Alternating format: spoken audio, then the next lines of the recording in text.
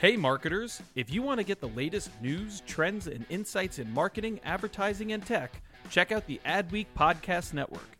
Learn from leading voices across media and marketing with original shows like Yeah, That's Probably an Ad, Marketing Vanguard, and Tech Magic with Kathy Hackle. Start listening now by searching Adweek wherever you listen to podcasts. My dad works in B2B marketing. He came by my school for career day and said he was a big ROAS man. Then he told everyone how much he loved calculating his return on ad spend. My friends still laugh at me to this day. Not everyone gets B2B, but with LinkedIn, you'll be able to reach people who do. Get a $100 credit on your next ad campaign. Go to linkedin.com/generate to claim your credit. That's linkedin.com/generate. Terms and conditions apply. LinkedIn, the place to be, to be.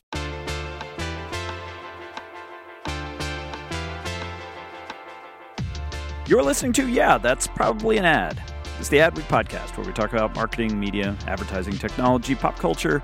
In the end, everything's an ad. I'm David Greiner. I'm an editor with Adweek.com. With me, as he is each week, is Tim Nutt, our creative editor. Welcome back, Tim. Thanks, David.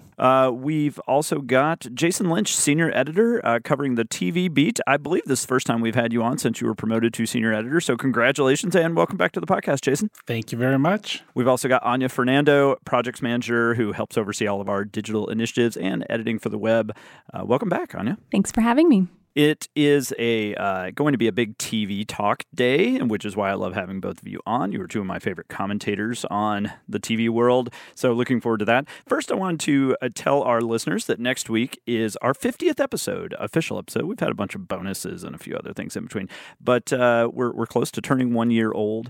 And to mark the 50th episode, wanted to get your questions or comments or thoughts. What do you want to know about us, about Adweek, about advertising, marketing, about the future of technology, whatever it is, drop us a note. You can hit us at podcast@adweek.com, podcast@adweek.com, or you can hit me on Twitter directly. I'm just Greiner, Griner, on Twitter. And we'd love to hear your questions, and we'd love to read them on the show. So any questions you got for us, hit us up. All right, today we're going to be talking about fall TV, the outlook for fall for 2018, the biggest stories to look for and the biggest shows to look for in TV. And so really excited to have Jason and Anya here. We're also, of course, going to look at the week's best ads. And first, let's talk about the news.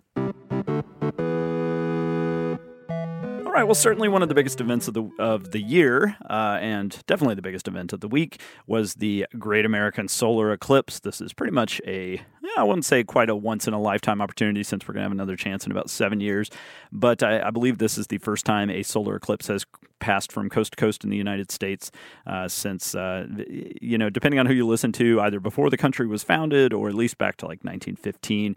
Been a very long time. So this was an awesome opportunity for people across the country. And of course, no opportunity is absent from marketers' social media planning. And they came out in a big way for the eclipse.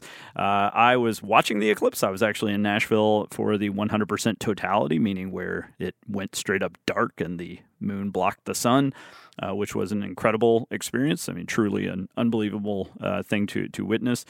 So I was not checking Twitter to see what brands were saying about it. Before we get into that, you weren't? No, it's like just Why picture not? me staring at my phone. My wife like slapping me in the head. What is Chiquita Banana saying right now? Yeah, what is Cracker Barrel saying?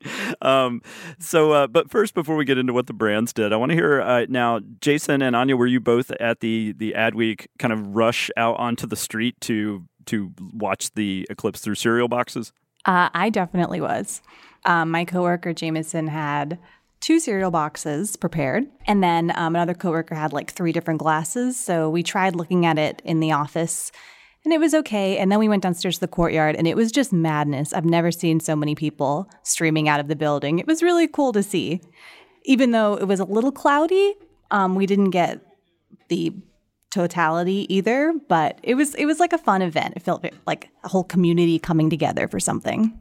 Jason, what were you doing? I actually did not go outside. I was regretting leaving the eclipse viewing glasses that a couple of networks handed out at TCA Summer Press Tour, and I just left them behind because I was trying to only take the most essential things home, and then I was regretting it yesterday, so I ended up just kind of following it via Twitter and via TV, so I didn't join the madness outside. I think the thing that surprised me most, I haven't seen a full eclipse since I was a very young child, and man, you just don't see it coming at all. Like, if you didn't know there was an eclipse, if no one told you, hey, be ready for this thing and have the ability to look at it, you wouldn't know. It gets a little bit darker, but for us, even in 100% totality, pretty much until the moon covered the sun, there was almost no effect whatsoever. Maybe around 90%, you could really tell a difference. So, I really felt for all the folks, which is obviously most of the folks. I think the width of the totality was only about 70 miles, so I was very lucky to be in one of the cities that had that. But that didn't stop the brands, of course, from jumping in. A few of my favorites, definitely Moon Pie. There was a bit of a war between Moon Pie and Hostess. I should give full disclosure, I worked on the Little Debbie account for about 8 years when I was in advertising, although they're not really a factor in this war, but it was funny to see the snack cake industry going nuts on itself. But Moon Pie, of course, really wanted to be the defining snack, I guess, for the, and I certainly saw them all over the place in people's eclipse parties. But Hostess had posted the thing saying, Hostess has declared golden cupcakes the official snack cake of the eclipse. And Moon Pie just quote tweeted it and said, lol, okay. And that was it. And that got 522,000 likes and nearly 200,000 retweets. So not the finest bit of brand literature, but, just goes to show sometimes being willing to poke your competitors a little bit it can pay off. I think my other favorite was NASA had its NASA Moon account and its NASA Sun account, which are its official accounts for news about the moon and the sun. And shortly before the eclipse, the NASA Moon account posted a screenshot that it had blocked the sun on Twitter. Which speaking of the Moon Pie thing, you say it's not great brand literature, but they were quite proud of it, and they sent an email out saying, "Hey, check out this awesome response we had to Hostess," and it was the Tombras Group was the agency that came up with they're incredibly proud of their lol okay. So there you have it. Hey man, doesn't take much. What were any of you notice any other particularly clever brand responses? Well, one thing I saw was from an auto brand called Karma Automotive. They have an interesting car that's called the Karma Rivero, and it's got solar panels in the roof, which apparently help power the car. I think there's some debate over how well it does this. I think it powers it for a little while. Jalopnik had a whole sort of takedown of the whole concept on their site recently. But suffice it to say, Karma has built a brand kind of around, or at least with this vehicle around like solar energy powering the car, and their logo is solar related. And so what they did is they set up video teams at a number of points along the path where the totality was happening, and filmed a commercial along that route. And it's sort of a sheet metal with lots of shots of the sky happening. It's not the most revolutionary commercial ever made, but interesting stunt, and kind of one of those brands that really had a reason to be tying into the eclipse, unlike say Hostess or Chiquita Banana or some of these other ones that really it was a stretch for them to be involved. But I enjoyed Karma's work on that. I also thought Warby Parker did a good job, because they were like, yes, glasses were in. They were all over Twitter, and the solar eclipse of the heart ad was pretty funny. Just a weird TV flashback. I decided to celebrate by watching the Eclipse episode of Avatar: The Last Airbender with my kids, which is an amazing show for those who haven't seen it. But there's this whole episode around an eclipse. And the best part is when the eclipse starts, everyone yells, "Put on your eclipse glasses." Like when it hits totality, and then they spend the rest of the full eclipse wearing these eclipse glasses. And my kids are like, wait, that is not how that works. That's the one time you get to take them off. So we found a major flaw in a otherwise excellent episode of a TV show, because they apparently got the whole situation. And it's one of those things where I picture the writers noticing, like after they had already finished the show, be like, actually, that's the opposite of how those work. But so the weird things you notice. That's awesome.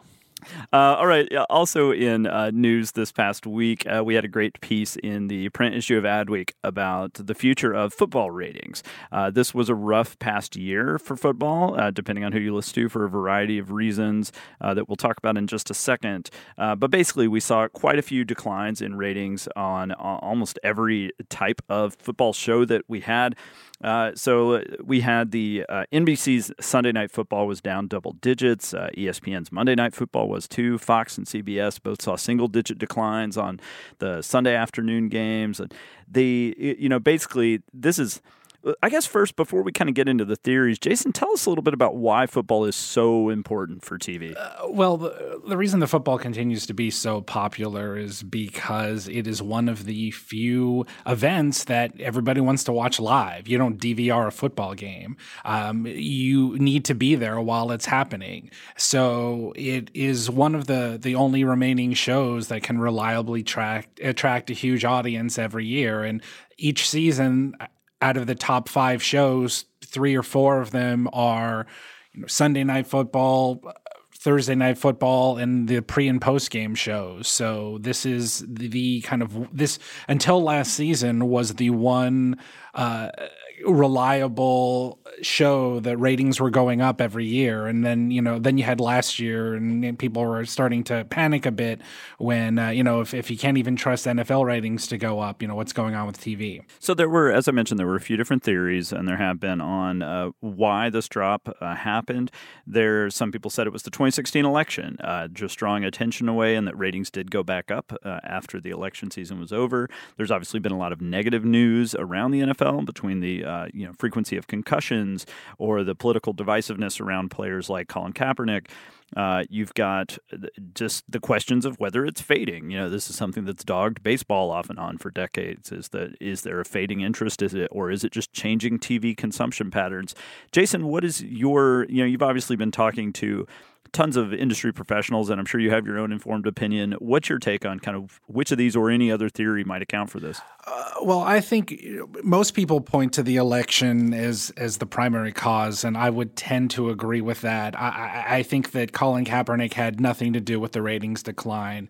I just think that the number of people who were maybe not stopping because of him was a very, very tiny amount. I think the election was probably the biggest thing to blame. Ratings did rebound a bit, and I think also on a smaller level, the schedule wasn't as strong for some of the primetime games, especially. And you look at this season, and Thursday night especially is a much stronger lineup overall than we had last season. So I have a feeling that we're going to see ratings rebound this year. So when talking to Linda Yaccarino at NBC Universal's head of advertising and sales, sounds like she sees this as just a ratings blip, or at least she hopes it will be. She says the NFL tells us is one of the strongest, most impenetrable brands on earth.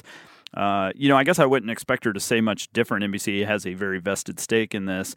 But does it sound like everyone at this point is across all these networks is just kind of cautiously optimistic that we'll see it bounce back? Yeah, absolutely. All the other execs at the big networks that have huge investments in NFL, CBS, and Fox, they really echo those comments. And the most telling thing to me is that after this season, the Thursday Night Football package is going to be up for grabs again. Right now CBS and NBC share it, and both of those networks are adamant that they want to be back in this game next year. And I think that if they were really concerned about these ratings declines, there may be some hesitation about re-upping. And they both want to be right where they are, again next season. Great. Well, thank you. And we will talk quite a bit more about some of these topics, including the Super Bowl, in just a minute when we get to our discussion of kind of the fall and 2018 outlook for TV. One last piece I wanted to cover is the agency CP&B, formerly known as Crispin Porter Bogusky, has named a new global CEO. What's interesting about this is that it's Eric Solenberg, who was longtime head of the Swedish agency called Forsman and Bodenfor. Those of you who are into advertising will know them from such amazing spots as Epic Split, I think primarily one of the most watched ads of all time, where we see Jean-Claude Van Damme do the splits between two Volvo trucks. Tim, I'm curious just to get your take. This is an interesting pairing, not necessarily a shocking one. CPB is known for kind of their weirdness. Forsman is known for their weirdness. They are part of the same parent company, MDC Partners. But what do you think is going to be the impact that he has on CPB? Well, it's a good question. I mean, I think when you bring in, essentially an outsider to run your agency globally, I mean, he's not an outsider. He's part of a sister agency, but he has not ever worked for CP&B. Openly admits he doesn't know that much about CP&B. Clearly, there's a desire there for some fresh thinking, maybe an acknowledgement that people, within CP&B right now are not the ones to sort of lead the agency globally moving forward.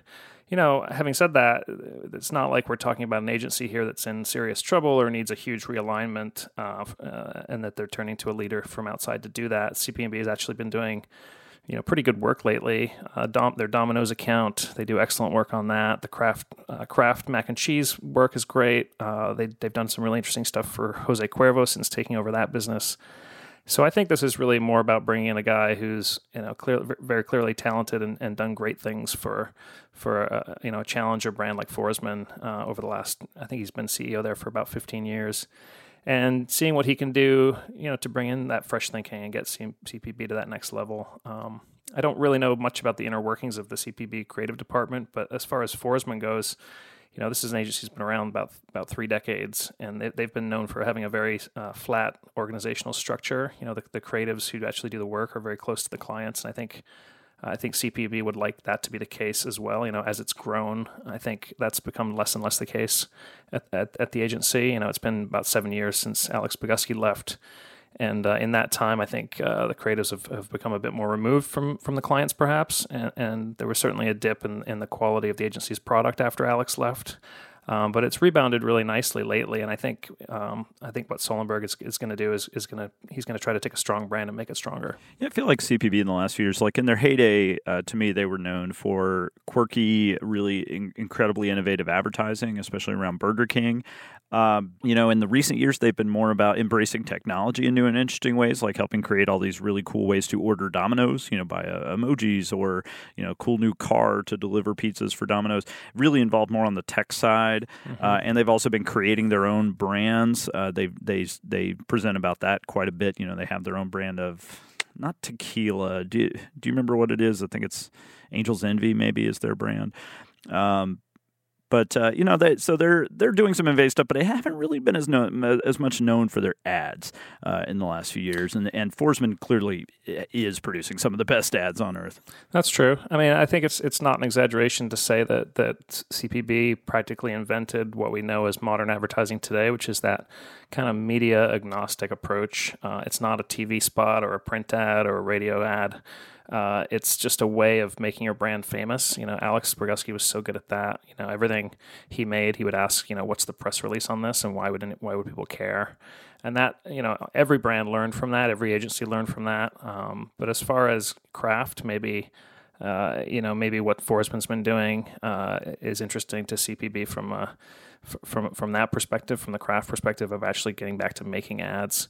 I mean, having said that, these, obviously Chuck Porter is very enamored of Eric Sollenberg and wants to see what he can do. It could be just as simple as Chuck really liking this guy and wanting him to have a shot at his flagship shop. All right. Well, it is time to move on. We're going to keep Tim talking here by moving on to my favorite part of the show each week, ads worth watching. Tim, what do you have for us this week? Have a few fun things this week. JetBlue, which always does really strong work through MullenLowe, of course, came out with this fun thing called Office Souvenirs. So the idea here is that if you're the kind of workaholic who never takes a vacation, you obviously won't be able to come back with anything if you don't go anywhere. So they came up with some office souvenirs, which are sort of these kitschy keepsakes from your workplace. So there's like a commemorative plate that says, remember those free bagels. There's like a snow globe with a printer inside it. There's a bunch of amusing mugs, one of which says, "Let's circle back on that." Another one says, "I have interesting passwords." So it's really just a collection of goofy merchandise for folks that don't take holidays. And of course, JetBlue, the idea here is that JetBlue wants you to take a holiday. This whole campaign was sort of based on research saying that Americans are taking less and less vacation days. And, obviously that's going to impact JetBlue's business. JetBlue has a whole vacations section on their site and a whole part of their business devoted to, not just booking your flight, but booking your whole vacation. And so, I thought this was a really kind of fun way to draw attention to that. And it's kind of a cheeky collection of stuff. And the products themselves are pretty amusing. There's a human resources scented candle, which I'm not sure what human resources smells like, but I thought that was pretty amusing. Dread.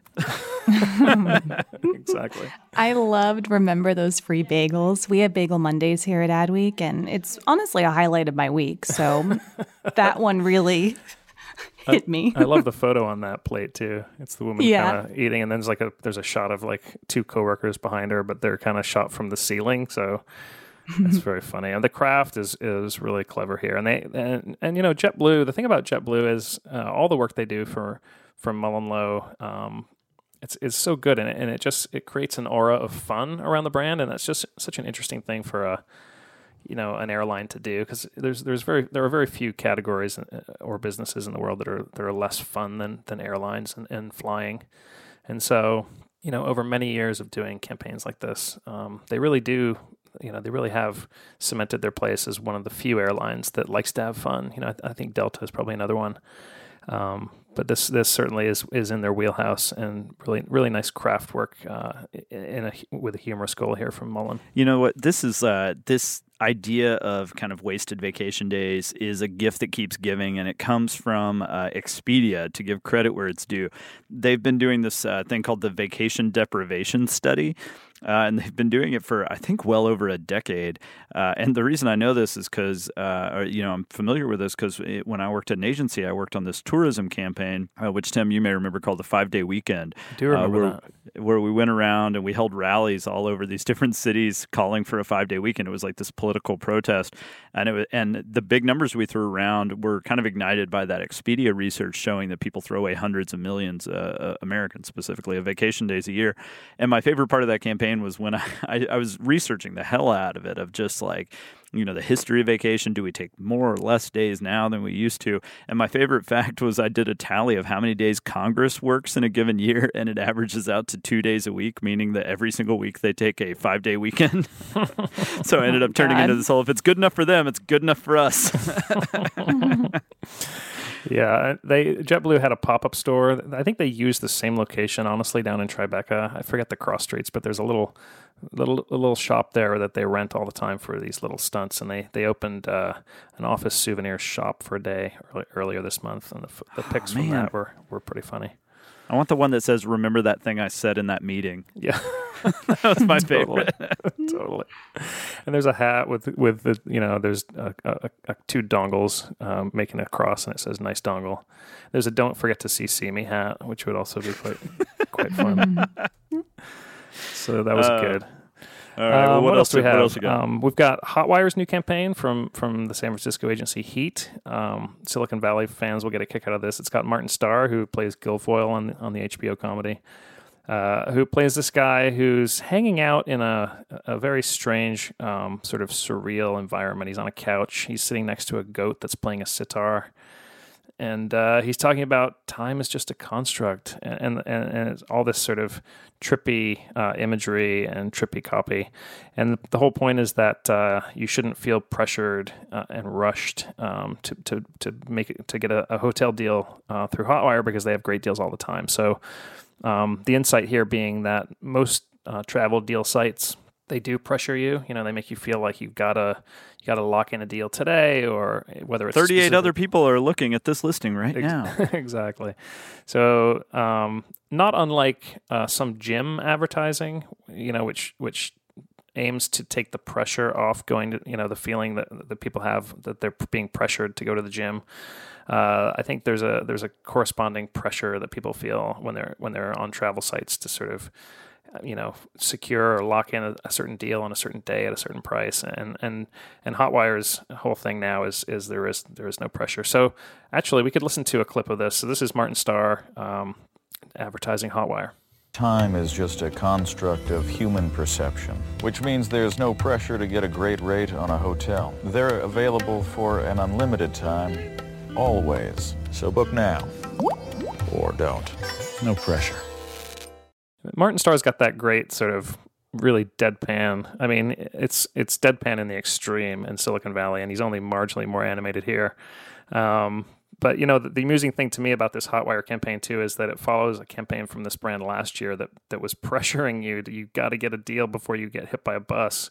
So they couldn't have, in last year's advertising, they couldn't have put the pressure on more. And now they're like, you know what? No pressure.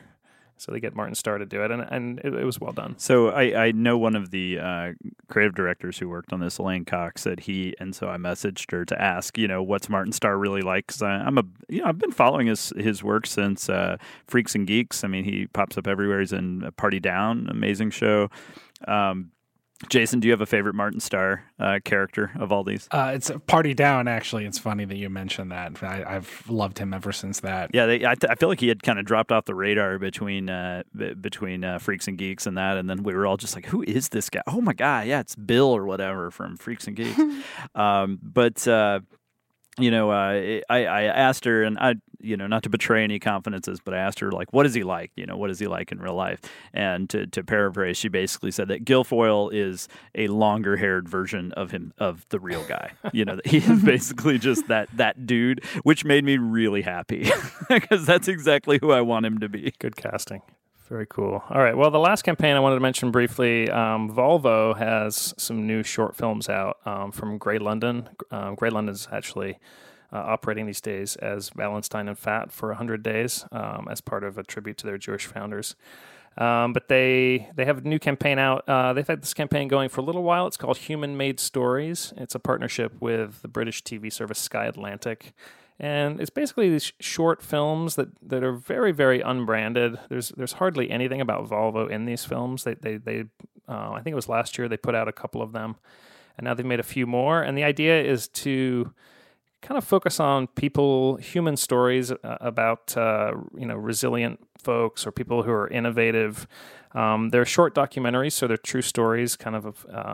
As I said, about innovation and the human spirit, which is kind of an interesting thing. It's Volvo likes to think of itself as catering to that market, people that value those things. So they created a couple new ones. One's called Music of the Mind. The other one's called Nemo's Garden. The first one focuses on an English violinist, a woman named Rosie, who suffers a catastrophic brain injury that sort of all but ends her performing career. But thanks to some technology that kind of reads her brainwaves and translates her thoughts into melodic phrases, she gets to sort of rejoin the orchestra many years later. Very, very fascinating film. And then the Nemo's Garden is pretty interesting also. It's a story of this pretty audacious plan to save family farms in Italy by growing crops on the seabed, which is, again, obviously a huge innovation. They're beautifully shot, these films. They were made by the directors Edward Lovelace and James Hall, who together operate under the directing name Daryl. The criticism of this kind of work is that it's so obliquely connected to the product that it's almost not branding at all. But I think they're so wonderful to watch that, if a brand does this and commits to this kind of thing over a period of years, IBM's done this as well. You do start to sort of just intrinsically be known for that, be connected to the idea of innovation. And there is some product integration into this, but, certainly these are not primarily ads. They're more like branded content that tries to convey Volvo's philosophy rather than their products. And they're fairly long. They're about 6 or 7 minutes each, but absolutely worth a watch. And great stuff from Grey London, who, like Forsman, they've been doing great work for Volvo. Volvo is just one of those clients that seems to really value the contributions of a creative agency like Forsman or Grey London. I think both agencies have won tons of awards for their Volvo work, and this stuff, while not a traditional ad, is certainly up there with the best work that Volvo's done. Is there one we should listen to? Yeah, we can listen to a little bit of Music of the Mind. That was my favorite of the two, so we can listen to a little clip of that. Music has an extraordinary power to move people. It can give them a voice. It can give them a chance to express themselves. It can be a release of emotion and a connection with other people. I remember the first day Rosie came in. She had the kind of musical look about her that gave us confidence in what she was doing. All right. That's all I got. I think it's nice not to have the branding in your face. And I also like that it's not like the story ends with, and Volvo is there to save the day. Absolutely. Unlike the Windex ad that you guys, I think, David, you spoke about last week, where it's like there's some tagline on the end that kind of is a little deflating about how, cleaner glass makes for a better life or something. Yeah. Yeah. I mean, this kind of thing is certainly a little risky, I guess, when you commit to putting money and resources into something that is clearly not, intended to be a hard sell at all. And it's not even really a soft sell. It's just sort of like almost like a brought to you by kind of film. But I think it does work in the long run. And like I said, if you commit to this stuff and you do it for a long enough period, people do start to understand that that's really important to your brand, and then they connect that at the point of sale eventually. There was one that came out last year, I think into September, about it was Johnny Walker doing a piece about kind of a mini documentary about the island of Lesbos in Greece and kind of their role in the refugee crisis and how the locals helped all the a lot of these folks who washed up on the beaches or almost drowned. And I remember at the time I was really skeptical of it. The agency Anomaly worked on that. It's certainly gorgeously, cinematically shot, but it was one of those things where I was like, does a booze brand make sense to be like telling me about refugee helpers? I felt very conflicted, I guess is the way to say it. But I will say this, that piece has stuck with me more than almost any other ad I watched last year. I think about it a lot. I think they kind of came in after all the other documentarians had left, and they were really talking to people in the aftermath and having them recall their stories versus trying to document it all in real time. I don't know, something about it, and I always remember that it was Johnny Walker that subsidized it. To me, it feels a lot like this kind of the modern incarnation of when you would see these brands underwriting PBS content, and I'm sure they still do. But, back in the 80s and 90s, I remember it was always kind of this one brand call out. But, of course, in this case, they're actually generating the content as well. Well, it's very, very hard to create branded content that people care about, particularly if you're trying to focus it on yourself and what you do as a brand or as a company.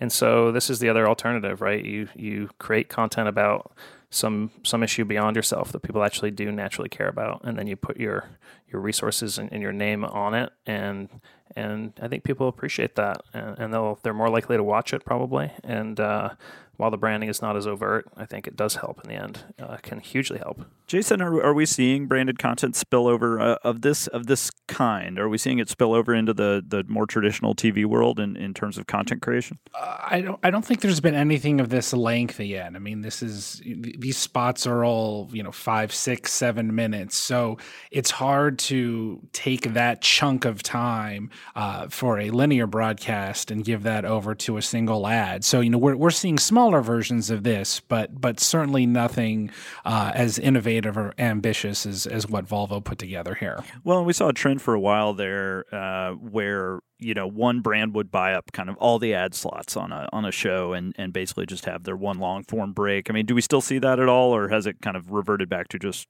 people still just running a group of 30s? We're seeing a little bit more of that. I mean, again, every network is experimenting a bit, and some of them are trying to do spots where you'll have a single sponsor, and maybe there'll be a branded content bit, and then maybe there will also be packaged with the traditional 30-second spot. So everyone's still trying to figure out what works for them, what audiences are most interested in. So we're certainly seeing that, but this is what Volvo's doing is taking that to an extreme. It's worth mentioning that these two Volvo films are actually running on TV in the UK on Sky Atlantic.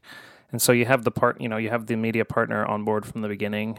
Sky Atlantic is the channel that actually airs Game of Thrones in the UK, and so Nemo's Garden, the Volvo short, is actually, I believe it was last night. It aired right after the episode of Game of Thrones, so presumably had a pretty large built-in audience check it out. And then next Tuesday, Music of the Mind will be playing right after Game of Thrones too. So pretty nice media placement for these spots too. Yeah, I feel like we hear that every year at the with some of this long form stuff, especially coming out of the UK, that it actually does get TV placement time. I think We Are the Superheroes was promotional for a TV network, but I remember that was actually got to run in its entirety on TV. Yep. All right, well, it's time to moving on. Speaking of TV, we got our big discussion of the week. We're going to look out at fall. We're going to look at 2018 and basically everything there is to look forward to on the TV horizon. So let's get to it.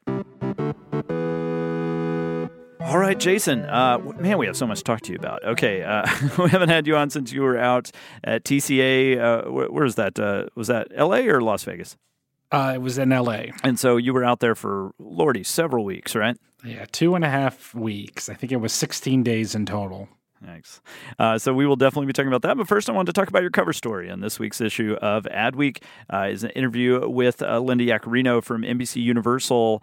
First, let's talk about why her. Why is she so prominent? What made you want to focus such a kind of big piece on her? There's a couple reasons. First off, she oversees the biggest portfolio out of any media company between NBC, of course, and then a number of cable networks and several digital properties. And the Upfront alone, she was responsible for $6.5 billion of revenue. And then when you factor in the big sporting events next year, Super Bowl, Winter Olympics, and the World Cup, that number goes closer to $7 billion. And this year, she's going to oversee $10 billion in ad revenue. And there is no other ad sales chief who comes close to that. And the other big reason is that she's been at the forefront of a lot of major industry innovation. NBC Universal and her, the first couple of years ago, were the ones to transition to transact across a single portfolio.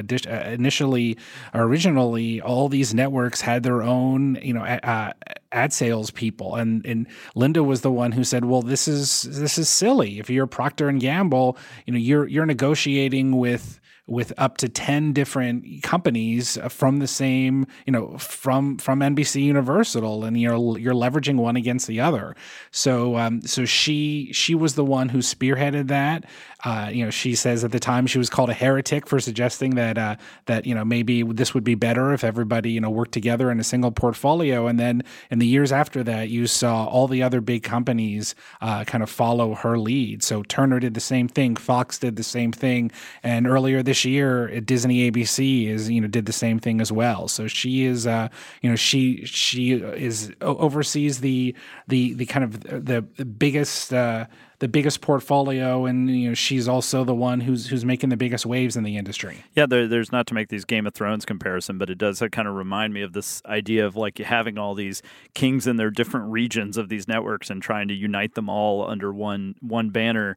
It can't be the easiest thing to do. I'm going to go out on a limb and guess that TV executives of that type have mildly large egos, and she probably had to break down quite a few silos to make that happen. Yeah, she said it was the toughest thing that she's done since she arrived at NBC Universal, because not only are you breaking down all these silos, everyone is operating on different networks, different setups, and then once you do that, then you also have to take the further step of merging the linear and digital ad sales teams, which are also separate. So it was a long road to get from where things started to where she is now. Now, you obviously talked about SNL. I mean, I feel like you can't have a conversation about NBC and not talk about SNL, and of course, This Is Us, which we'll talk about in a minute. But how big it was last year for SNL? It was a huge year for SNL. It ended up being their highest rated year in 24 years. And even though she was bullish on it going into last year's Upfront, it was far more successful than she had ever anticipated. She told me in our interview that she feels like SNL actually, for as much as they were able to much money as they were able to get for that in the Upfront, it ended up being one of the year's biggest values when you think about how the ratings skyrocketed, far beyond the election, and then you had the bonus at the end of the year of it running live across all time zones simultaneously. So all of a sudden, advertisers who thought they were buying time at 11:30 suddenly had time in prime time. So it was a huge year for that show. Anya, did you feel like there was a big kind of cultural shift last year on SNL? I mean, it feels like this is a show that has up and down waves of relevance. I do, and obviously the election played a huge part in that. I think it was probably easier when you have someone like Trump to mock than someone like Obama. And I also think people came to it to feel a sense of like, okay, I'm not alone in thinking this is crazy, you know? Yeah, I remember the episode, you know, while maybe you could say it was a little maudlin in retrospect, but the one after the election where the Hillary character came out and played Hallelujah on the piano. Yeah, Kate McKinnon.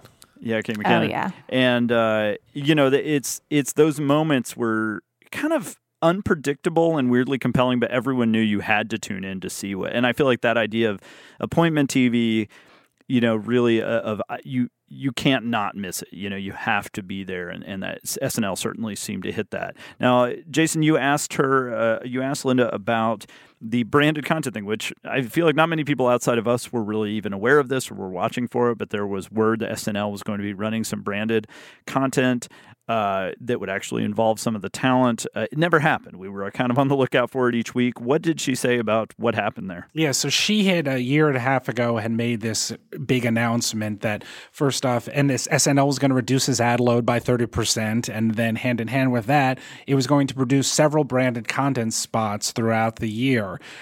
What ended up happening was that because after the election, the episodes were as political as they had been earlier on. These plans kept getting pushed because I think brands just didn't feel like it was the right fit to, you know, you have a sketch with Alec Baldwin as Trump and Melissa McCarthy as Sean Spicer, and then all of a sudden you're trying to sell, you know, Verizon or Apple.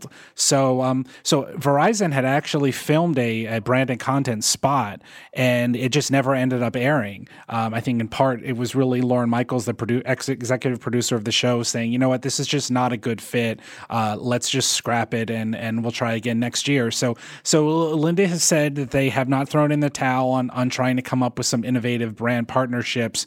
But I think after last year, she's taking more, let's wait and see what happens. She's not going to announce anything in advance. She says they're working on things. Lauren is still interested in doing things. The SNL writers are still interested in incorporating some type of brand partnership, but she's gonna keep it more under wraps, and then we'll see if there's an organic spot for it to come in. The my recommendation to them would be to just have Totino's Pizza Rolls just go ahead and be a paid sponsor of the Totino series of fake ads they've been doing for the last few years, which is maybe my all-time favorite series of fake ads, where it's always like the mom saying, you know, my hungry guys love watching football. Well, the other thing that was crazy about last season is that there were, I would say in total, a dozen different ads that I had to check with NBC afterwards to say, is this a branded content spot? Like like the Dunkin' Donuts spot with Casey Affleck when he hosted was an example. Yeah. There was an Olive Garden spot. There were several that really, you know, if you had told me that it was branded content, I would have believed you because it was kind of hard to distinguish. Yeah, I remember after one or two of those, I would check in with you on Slack and just say, so was that branded content? You're like, I'm looking into it. What a time to be alive. So as I mentioned, the other big NBC mega hit was, of course, This Is Us. You know, clearly she's probably super proud of that, but at the same time, I thought it was interesting that she talked about kind of the issue they're having right now of supply versus demand, a very high demand for This Is Us, and she mentioned that they're facing a supply issue of where to put it, where to schedule it, and how to make the most of it. What were some of your gleanings on that show from her? Yeah, there was a couple things here. I mean, for one thing that was interesting from her was, you know, when in May of the upfront, NBC had announced they were moving This Is Us to Thursday. Then all of a sudden, 2 weeks later, they had abruptly changed course, and no, it's staying back at Tuesday.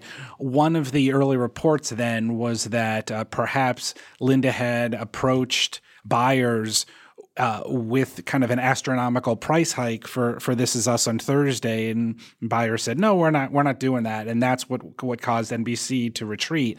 Linda said, no, that's absolutely not the case. It was a content decision. It was an NBC decision.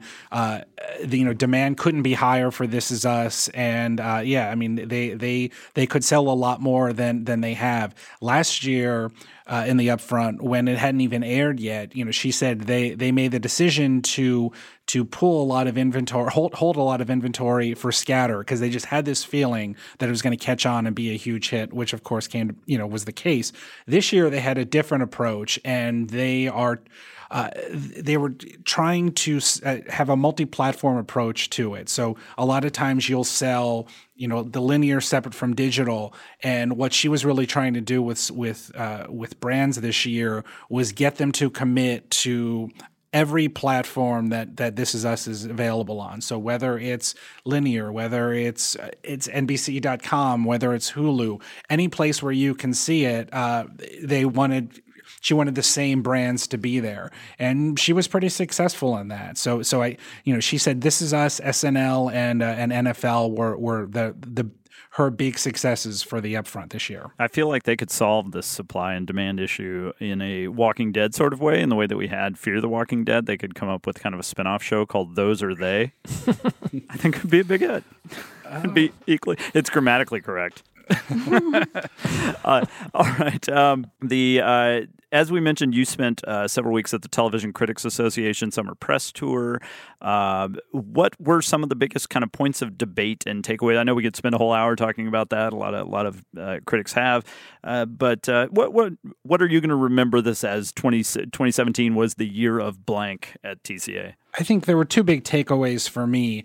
One was, it was interesting to me that all of the broadcast networks, and this was not them colluding with one another, they all kind of separately decided that they wanted to make the case that, yes, linear ratings are down, but audiences are watching their shows more than ever before if you factor in all of the different digital platforms and delayed viewing.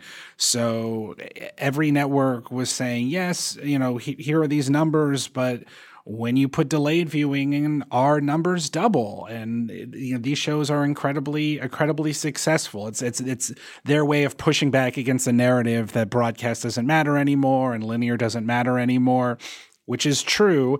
The other part of that, though, is you're still not monetizing a lot of these digital platforms yet, even though some network presidents were claiming that all of the platforms are being monetized, which is not really the case yet. You still have a big gap between what you can charge for a show when it's on linear TV and what you can charge on digital. So, I think they were making the point, though, that the viewers are there, and once measurement catches up and once we really can figure out how to monetize this, then the broadcast networks will be in great shape. So this was them.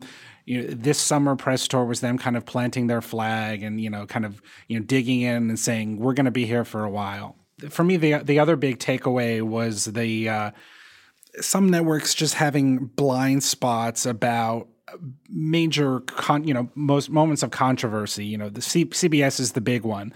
Last summer, they were taken to task for having a fall lineup that didn't star any actor of color. This year they do have one, but they have no female stars of any of their new fall shows. And we kind of had the same explanation. Like, we know we have to do better. We're going to try to do better. But they've said that year after year, and there's really no effort being made, especially when you see all the other networks who have really made diversity a priority. So it just seems like a broken record with them where, yes, there was a new network president this year, but we were just having the same conversation and they were having this same kind of defensive response as they did last year. So for them, that just seems to be a big blind spot. The other one was HBO, which, we were talking about Game of Thrones earlier. They decided to rush out this announcement that the two showrunners of Game of Thrones were developing this project called Confederate, which takes place in an alternate universe where slavery has continued. And this announcement just, you have two white showrunners overseeing a show about slavery. And there was just a huge backlash to that was handled really poorly. And at Press Tour, the execs admitted, like, yes, they could have handled it better, but they're still standing by the project, even though there have been, now weekly kind of social media protests about it.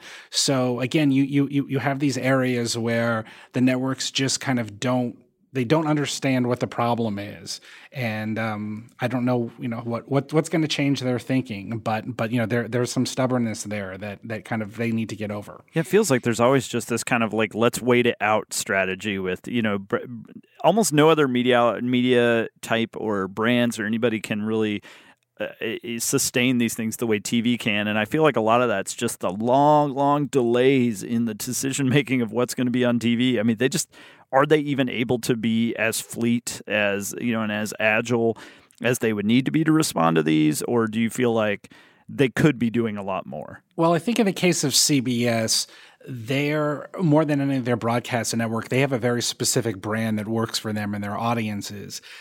And, probably the truth is for them is their audiences don't really necessarily care if the shows that they're watching don't reflect what America looks like. So that's why CBS has been slow to make these changes that you've seen the other networks make.